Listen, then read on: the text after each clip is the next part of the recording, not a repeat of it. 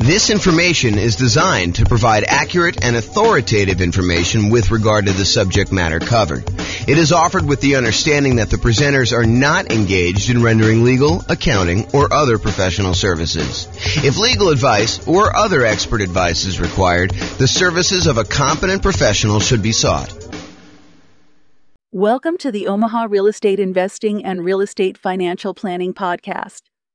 Learn all about investing in real estate in Omaha, Nebraska, with a combination of real estate financial planning and modeling with numbers specific to Omaha.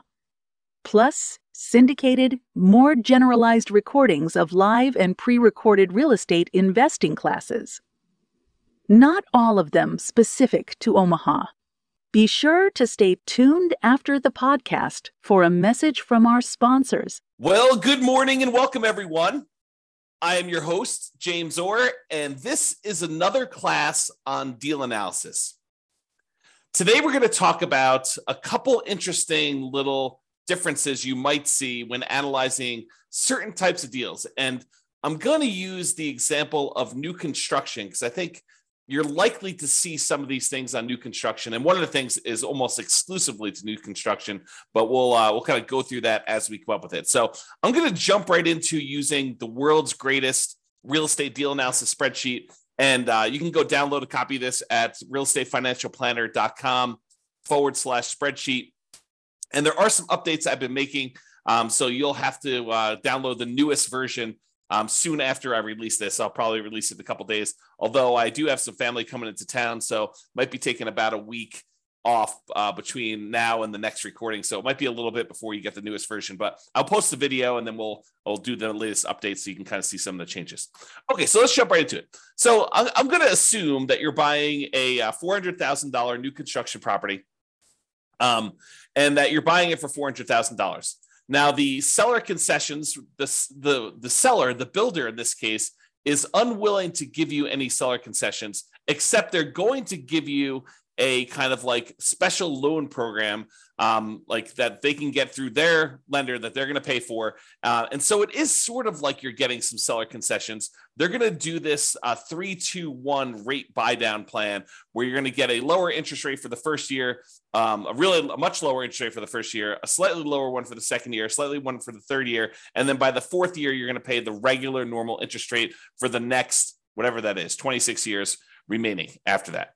Okay, so that's what they're doing. Now, they did say they would offer you, if you wanted to, a certain amount of money in order to buy down your interest rate permanently. And we covered that in the last class where we talked about the seller being willing to give you, a 3% buy down, and you could use that to buy down the interest rate permanently. So I don't know if I want to mix those two together, but the idea is that you could do one of those where you buy down the interest rate permanently, or you could do this 3-2-1 buy down and get significantly better cash flow the first year, a little bit worse cash flow the second year, a little bit worse cash flow the third year. And then by the fourth year, you're at what the regular interest rate is for the loan for the term of it. So maybe I will do a direct comparison class. I'm not sure if I'm going to cover that in this class or not. So we'll go there. So basically, let's assume also that you're going to be doing this as a nomad. We're going to start with 20% down just so we can see it. And then we'll switch over to what it looks like when you put 5% down.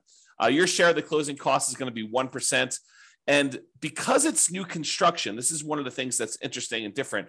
Because it's new construction, you might think to yourself, hey, there's really nothing for me to do because I'm buying a brand new property. And you would probably be mistaken. The thought process is that when you buy new construction, sometimes there's things that you normally get with a resale property that you don't get with new construction. For example, in some properties, it includes some resale properties, it includes window blinds throughout the house. The last person to sell it is just including those on there.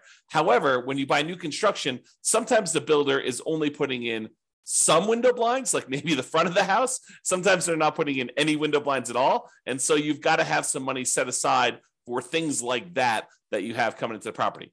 In addition to that, a lot of times when we buy new construction, not everything is done. So for example, here where I live, it's very, very common for a builder to actually provide the front yard landscaping, but not to include the backyard landscaping. So you need to either have the builder, pay the builder extra in order to include the backyard landscaping, or do that yourself afterward.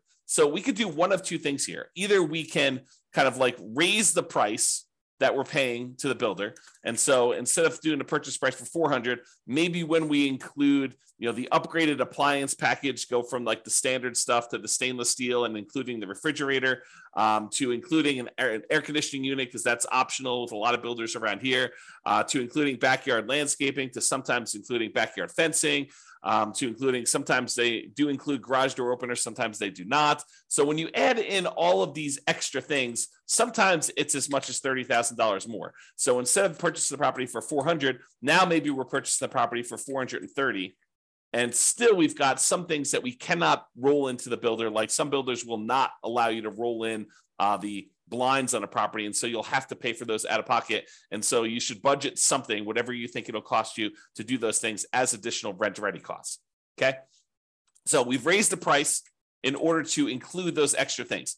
Now, a really important note here. That note is some of the things that we often want to roll into the cost of buying a new construction property, an appraiser is going to give us little or no value for. So there is a chance, especially as you add more and more things to the price of the property, that the property will not appraise. And if the property does not appraise, that means that you will need to be bringing more than just your regular down payment to purchase the property. So for example, you'll notice the amount for down payment is $86,000 here. It's 20% of that. However, what can happen is when we do the ARV, let's say the ARV only comes in at 410. That means that we need to then bring more to the table. I'm sorry, we're purchasing it for 430 and we're doing 410. So yeah, so the 20% should be based on the purchase price, not the ARV. So yeah, so basically we're going to do that, and then we'll need to bring additional money to the table in order to cover that additional shortage. So just be aware, like for example, I bought a property, a new construction property, where I had the builder finish the basement. It was actually much cheaper for me to have the builder finish the basement, and better because I could finance it at 3.5% or something like that in order to have the builder do that. However, when we went to have the property appraised, the appraiser did not see the extra value in what the appraised amount was on the property. And so that they were unwilling to give us the additional cost of finishing the basement in the appraised value. And we ended up needing to come to the table with additional money in order to cover the difference between what the property appraised for and what the cost of the property was, in addition to our down payment. Okay. So just be aware that that is the case. I'm going to make a note here to update something in the spreadsheet, so it'll be fixed by the time you get it. Okay, cool. So rent ready cost, you can see that there. And then we calculate the cumulative negative cash flow in this particular case. I'm going to adjust the monthly rent up to about what it would be. We're going to call this one $2,800 a month. So we have a little bit of negative cash flow with the property here because that's just what the numbers are. So it's $162 a month negative cash flow based on what we're seeing here. Oh, and because we're putting 20% down, the rate's really closer to 7%. So it's really $191 a month of negative cash flow here based on what we're seeing now before we do any adjustments. Okay. So we see the rent ready costs. We see the cumulative negative cash flow there. If you want to cover like what we talked about there, go watch the previous class. I walk you through a bunch of what's going on with the cumulative negative cash flow. The short version of this is when you buy a property, you should have enough money for the down payment, plus enough money for the closing costs, plus enough money for any rent ready costs that you need, plus enough money for your reserves. And in addition to all of that, if you have negative cash flow on a property, it is prudent, it is more conservative for you to say, look, my negative cash flow for the life of this property, with rents going up a little bit each year, my expenses going up a little bit each year, my payment on my property is probably going to be fixed. I'm likely to have negative cash flow for a number of years before rents creep up enough where I no longer have negative cash flow. The world's greatest real estate deal analysis spreadsheet actually will do that calculation for you. If you go into the overrides, you can see where it does that. It is right here with the cumulative negative cash flow. So it calculates how much negative cash flow you have each year, and then it adds up what the total amount of cumulative negative cash flow you have on the property for that time period. And then it shows you here on this homepage, as you will also need this in order to make your investment in the property. So when you think about how much you need to do the deal, it's not just down payment. It's not just down payment and closing costs. It's not just down payment, closing costs, and rent ready costs, the things that you need to get the property ready to rent. It's not just all those things plus reserves. It's all those things plus now cumulative negative cash flow, because it is prudent for you, if you know negative cash flow is coming, it is prudent for you to set that money aside as part of your initial investment when you are going to buy the property. Okay. If you don't have negative cash flow, it'll be zero and you won't have to worry about it. However, if you're in a market where you're choosing to put less than a certain amount of down where you wouldn't have negative cash flow, right? Because if you put more down here, you put 30% down, it's not negative anymore, right? So negative cash flow really is a function of how much you put down. It is deferred down payment. If you put more down, you wouldn't have it. But if you put less down, you're choosing to pay out the down payment over time until you no longer have negative cash flow. And so that's how you should think about it. If you're in a market where if you put a certain amount down, you're likely to have negative cash flow, and you're choosing to put that amount down, you're choosing to have negative cash flow. Now, of course, this is in addition to, obviously, try to select a deal where you don't have negative cash flow. Optimize for picking the right deal. But if you're in a market and you're trying to do a strategy where, this is the strategy because you put this amount down, and this is the best property you can find in your marketplace in our current market conditions, you have a choice. You can either not make the investment, continue to save money until you have more to put down, or you can choose to put this amount down and have the negative cash flow. And then you got to evaluate whether that makes sense for you by looking at the overall deal and making that analysis. All right. So this shows you that numbers we did there, put it back to 20%. That's good. So the mortgage interest rate, if you're doing a non-owner occupant, we're calling it 7% right now. And you can see what that looks like. If we go to a owner occupant loan, we're going to lower that the tiniest bit, and we're going to add PMI in here. So we do have PMI added in right now. So this is really zero when we're doing the initial analysis, because we don't have PMI because we put 20% down right now. And so negative cash flow is negative $191 a month. Monthly rent on the property is $2,800 a month. The vacancy rate, we're saying the vacancy rate for a brand new construction property is going to be about 3%. That's because we're starting usually 60 to 90 days ahead of time when we are trying to fill the vacancy. Property taxes are based on whatever the property taxes are in your marketplace. In this case, we're using 0.56% to estimate that. Property insurance on a $430,000 property, probably in the $1,450-ish range. Go check with your insurance agent to get that number. The HOA dues, we're going to say this is $350 a year for HOA. We're assuming the tenant is paying the utilities on the property. So they're paying the electricity and water and everything. So our share as the landlord's utilities are zero. If you're buying like a duplex or a triplex or a fourplex, and you had a common area where you were paying some of the utilities, you'd put that in here. Or if you were paying the utilities on a property and then billing back, you might increase the income on the property and then put in some utilities here. But in this case, the tenant is going to put them in their name, and we're not going to be responsible for any of them. Some people would prefer, they're going to say, look, when the property is vacant, I'm paying the utilities. I'm going to put a small number in here. I'm going to put, whatever it is, $20 a month or, $240 a year in order to account for that really small amount of time that I've got the property and I'm responsible for utilities. I don't usually do that. I usually include that as part of the vacancy percentage, but it's up to you as to whether you prefer to do it that way or not. And then if you have any other expenses on the property, if you had snow removal, or if you're offering lawn service or stuff like that, you'd put those here in other expenses. Now, maintenance. Let's talk about maintenance, because this is one of the interesting things that's different when we're talking about analyzing a brand new construction property. So if you remember from before, I have a separate spreadsheet here. Let's see here. Can I do this?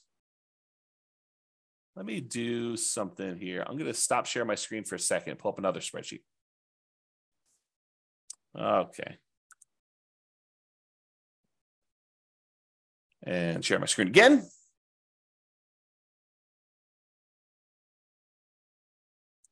Okay, so if you remember in a previous class, I went over this CapEx and maintenance estimator for rental property calculator. And this is the advanced version. There's a really simple version where you just kind of put in all the numbers for the costs for all the different things you've got in here, and then how frequently you need to replace those things. So you can go ahead and adjust whatever you want to do. If roofs are not $12,000 where you are, if they're $14,000 on a property you have there, and then the frequency of replacement is these last 24 years in your marketplace, you can adjust all these numbers and you can see kind of like what they end up being, and that's even in the basic calculator.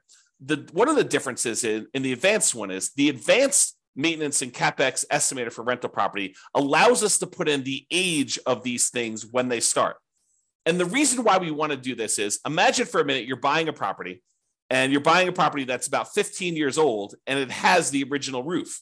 Well, you know that you have a $12,000 expense coming up, and usually roofs last about 20 years, but you're already 15 years into the life cycle. So you now know that you have a $12,000 expense coming up, not 20 years in the future, but because the roof is already 15 years old, you know that it's coming up in 5 years. So we'd have to put in the age at the start for that roof as 15 years old. Now what we need to do is we need to save up in our maintenance budget $12,000 over 5 years because we know that we have a roof coming, right? And so the new spreadsheet, it's not new, it's like a year old at this point. I think I did it in, early of 2022 is that when I built this brand new spreadsheet. But basically, it allows you to go in here and say, here's all the different things I have for maintenance. You can add in a bunch of extra ones if you have additional things on your own property. And then you put in what the cost is in today's dollars. And then I automatically adjust for inflation for you. So we know that, if you're planning for a roof and you're saying it's $12,000 today, well, I can tell you for certain that in 20 years from now, a $12,000 roof today is not $12,000. So if you think you're just saving for $12,000 20 years into the future, you would be incorrect about that. You need to say that $12,000 increasing at whatever the inflation rate is, 3, 4, 5, 6%, 7%, whatever you think inflation is going to be, you need to be saving that amount of money, and that's coming in 20 years. So you put in all these different ones in today's dollars. You put in how long that they last for, what their average lifespan is in frequency in years, like how often you have to replace them. And then you put in how old each one is, and it will redo all the calculations for you. So why do I tell you this? I'm telling you this because with a new construction property, all of the age at the start is 0. So something magical happens where normally we would have things coming due within a year or 2 or 3 or 4 or 5, and things could happen all over the place. When you buy a new construction property, you have this magical period where you're very unlikely to have any major CapEx or significant maintenance type expenses on a property in the first, let's call it 5 years or so, whatever the time period is for kind of doing these frequency of replacements. So you have this sort of soft period where you really don't have anything coming up there. So if you wanted to be more aggressive in your deal analysis, you could choose to lower the amounts you are setting aside for maintenance in the first 5 years, have it steadily increase over the first 5 years, and then be at full capacity after the 5-year point, knowing that you're going to have regular maintenance probably happening closer to then. The reason you could think about this is if you bought 100 new construction properties all at the same time, and you had all the numbers for the 100 of them, you are less likely to have maintenance in that first year because almost all of them are new. Are you going to have some maintenance? Is something going to break? Sure. Is it usually going to be covered by the home warranty given by the builder? Yeah, in most cases, it probably will. Are there some things that will not be covered? Damage done by the tenant where you can't prove that they actually did something, and the builder is unwilling to cover it, and the tenant doesn't think it's their fault. Are you going to cover that? Yes, no doubt you are going to be responsible for that. Okay. So in those cases, you could think to yourself, I'm going to have these really small maintenance numbers for year 1, maybe a little bit more in year 2, as certain things are more likely to break then. And you're getting further away from maybe the builder warranty doesn't cover things into that year 2. And then you kind of see this build up over time. So if you think about it, if you had 100 properties, the chance of you having maintenance in all 100 of them is very close to 0 in year 1. It's probably a little bit higher in year 2, a little bit higher in year 3. And by the time you're getting to year 5 or so, it's probably at its full on capacity where you probably have a regular ongoing maintenance, just like you would with any resale property. Why do I go through this whole story to tell you this? The reason why is, let's stop sharing my screen for a second, switch back to the other spreadsheet. Let's see here, other spreadsheet. The reason why I tell you all this, share screen again, is because some people will choose to take advantage of this in their deal analysis. They will choose to go to the override section. And I'm not suggesting you necessarily do this, although it is reality. I think when we did another class before on CapEx, we had another investor run through their whole entire portfolio, which consisted of a bunch of new construction properties. And we showed that this is a real phenomenon, that this lower capital expense number for new construction properties is a real thing. So you could go down here let's see here. Where's maintenance? Maintenance percent. So instead of having 10% every year for the first 5 years, we basically could go in and say, look, in the first year, maintenance is going to be 2%. In the second year, it's going to be 4%. In the third year, it's going to be 6%. In the fourth year, it's going to be 8%. And then from then on out, it's going to be 10%. And so we could go ahead and manually override maintenance in the early on years going all the way through. So now when we go and look at deal analysis, the cash flow has actually improved significantly, especially in year one, because we have this lower maintenance number. And so that's what's going on. Even though we have 10% here, we overrode the number here in the overrides and do this. This is another reason, a gentle reminder as to why you should always start with the fresh copy of the spreadsheet and try not to use one that you used to analyze deals previously. Make your own template, save a copy, and then before you go and start analyzing a deal, make a copy of the original so that you don't go and accidentally start analyzing deals where you had left this in here and you didn't realize that you left it in here. And now the deal looks amazing on any deal you analyze because you have this maintenance percentage sitting there. Okay? So that's what we could do on this property. And I'll leave it there for now just so you can see what's going to happen here. But we can go change it back if you want to later. All right. I'm also assuming that you're self-managing the property. The land value is worth 15% of the original purchase price. It's a residential property, and the effective income tax rate for you for calculating cash flow from depreciation is 20. So when you look at this deal, buying it with 20% down for new construction, it doesn't look horrible with our current market conditions right now. Now, in your market, you may be thinking, I don't buy anything if it only has $22 a month cash flow, putting 20% down. James, you're talking crazy. Sure, if that's your marketplace, you know what is available in your marketplace. What I'm telling you is use the best deal you've got in your market, and they analyze it that way. In this case, in our marketplace, $22 putting 20% down is actually probably a pretty decent deal, especially for new construction property. Okay, so you can see what these numbers are, and then you can see what the overall returns are in dollars from appreciation, from cash flow, from debt pay down, from the cash flow from depreciation, the total amount. And then we could see if we had to have 6 months of reserves set aside, this is what the total amount would be, including the return on the reserves. And then this is the total dollar amount and return in dollars for all four of those things, plus the return in reserves if we set aside 12 months of reserves. And then this is the return on investment, your ROI for each one of these. We could show you the cash on cash return here, or the cash on cash return is actually all of these as well. It's the same number. And so you can see how it is overall. And you can see what the overall return would be if you sold the property after a certain number of years. You can look at the annualized return on investment, the compound return on investment, or the internal rate of return if you're type of an IRR type of calculation for them. Okay. I'm not going to cover return on true net equity or the cost to access equity or all that other stuff. It's all on here. We're going to cover that in future classes, but you should be looking at those, in my opinion. All right. Now, I'm going to now go and talk about buying this property as a nomad, and I'm going to show you what happens if you use the builder's 3-2-1 buy down type of dealio and how to do that. Okay, so there's a loan program right now where the builders are allowing you to, sellers are. I mean, sellers can pay for this as well, but the seller or the builder is paying for a fee in order to give you preferential financing with their lender.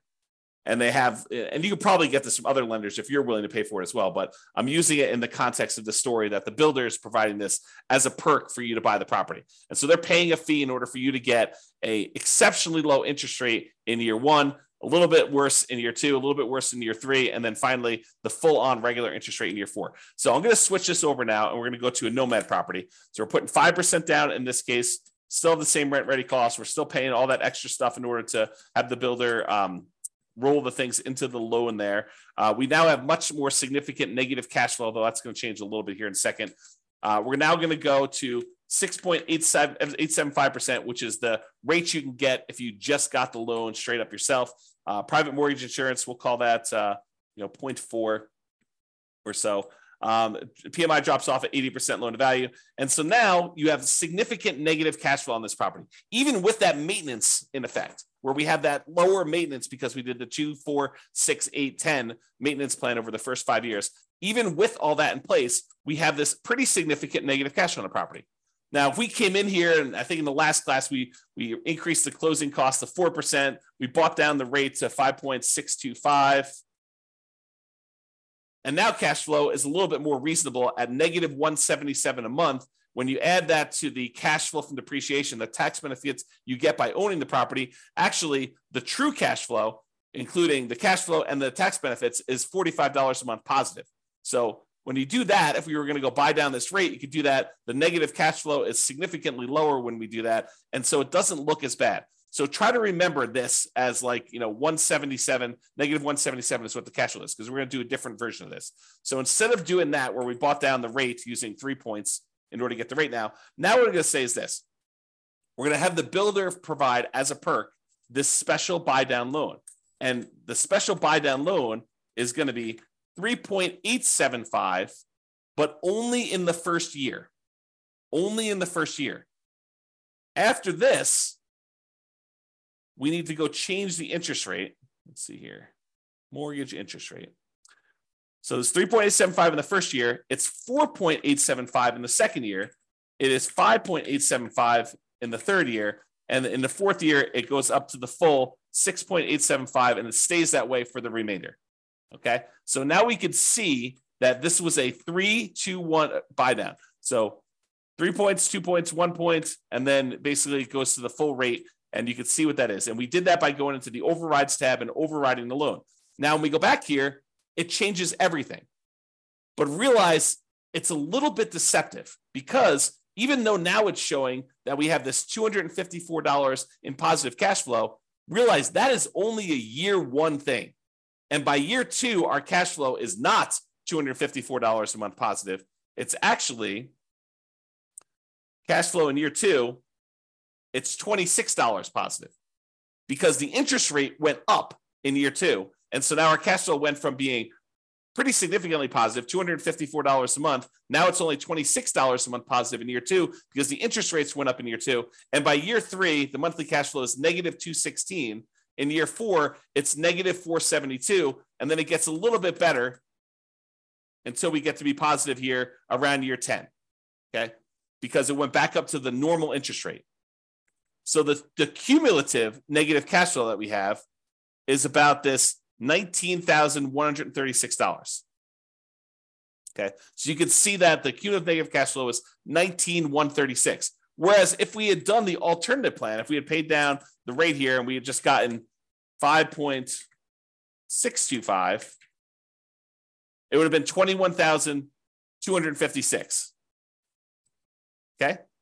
So it's a little bit less by doing it the 3-2-1 method. And in that first year, you have less negative cash flow. There's a chance, you can't rely on this, but there's a chance that interest rates will come down in the next year or two or three, and you'll be able to pay some money. You'll have to pay for the refinance, but you'll be able to pay some money and actually get out of that loan. Now, should you rely on that? I don't think so, because while interest rates are higher than they were the last couple of years, what we saw a few years ago was exceptional. It was not the norm. And to think that we are going to return to the exceptional is not a guaranteed thing. It's possible. It's possible we could see interest rates drop from where we are here. But who knows? 7% interest rates are about the middle of where we normally have been historically. If we look at if we add up all the times that interest rates were at about, below 7% and all the times that they were above 7%, look at on a time measurement, how frequently this happens. I think the 7% rate is about halfway. Half the time it was more expensive than this, half the time it was less.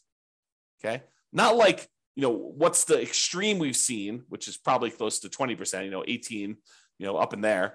And the low we've seen, probably really twos-ish, mid to, I think I have 2.25 on one of my mortgages. So you have this wide range of stuff. And I'm not showing you what the middle of the range is, take the high and take the low and divide by 2. I'm saying if you look at time and how long we've been at certain interest rates, we've been higher about half the time and we've been lower about half the time. So 7% is not an extreme high. And I'm just trying to give you some perspective as to whether it's likely you're likely to see interest rates go back down. Definitely possible. Definitely possible. But it's also possible interest rates will go up from here and you will not want to refi. And so voluntarily taking, 6.875 for subsequent years, for year 4 and beyond, doing it this way may or may not be the best strategy for you depending on how long you plan to hold the property. And you could see this impact right here in this cash on cash. In the first year, cash on cash looks amazing. In the second year, it looks less than amazing, right? Because you're back down to the higher interest rate. And then it's negative, and then it's negative, but then it starts to recover as the cash flow tends to improve on the property. So this shows you just the first 5 years as a quick visual. All right. So I think I covered what I wanted to cover. I wanted to talk about the idea that in a lot of cases, you're going to be adding to the price because you're going to need to add things to the purchase price. I wanted to talk about the idea of this 3-2-1 buy down and how that sort of compares in some ways to some of the other things we've looked at. And I wanted to talk about how the maintenance thing could work on properties if you want to be less conservative. If you want to be more conservative, let's go back and just change those overrides back. And let's just see what it looks like. Let's see, where was my maintenance override?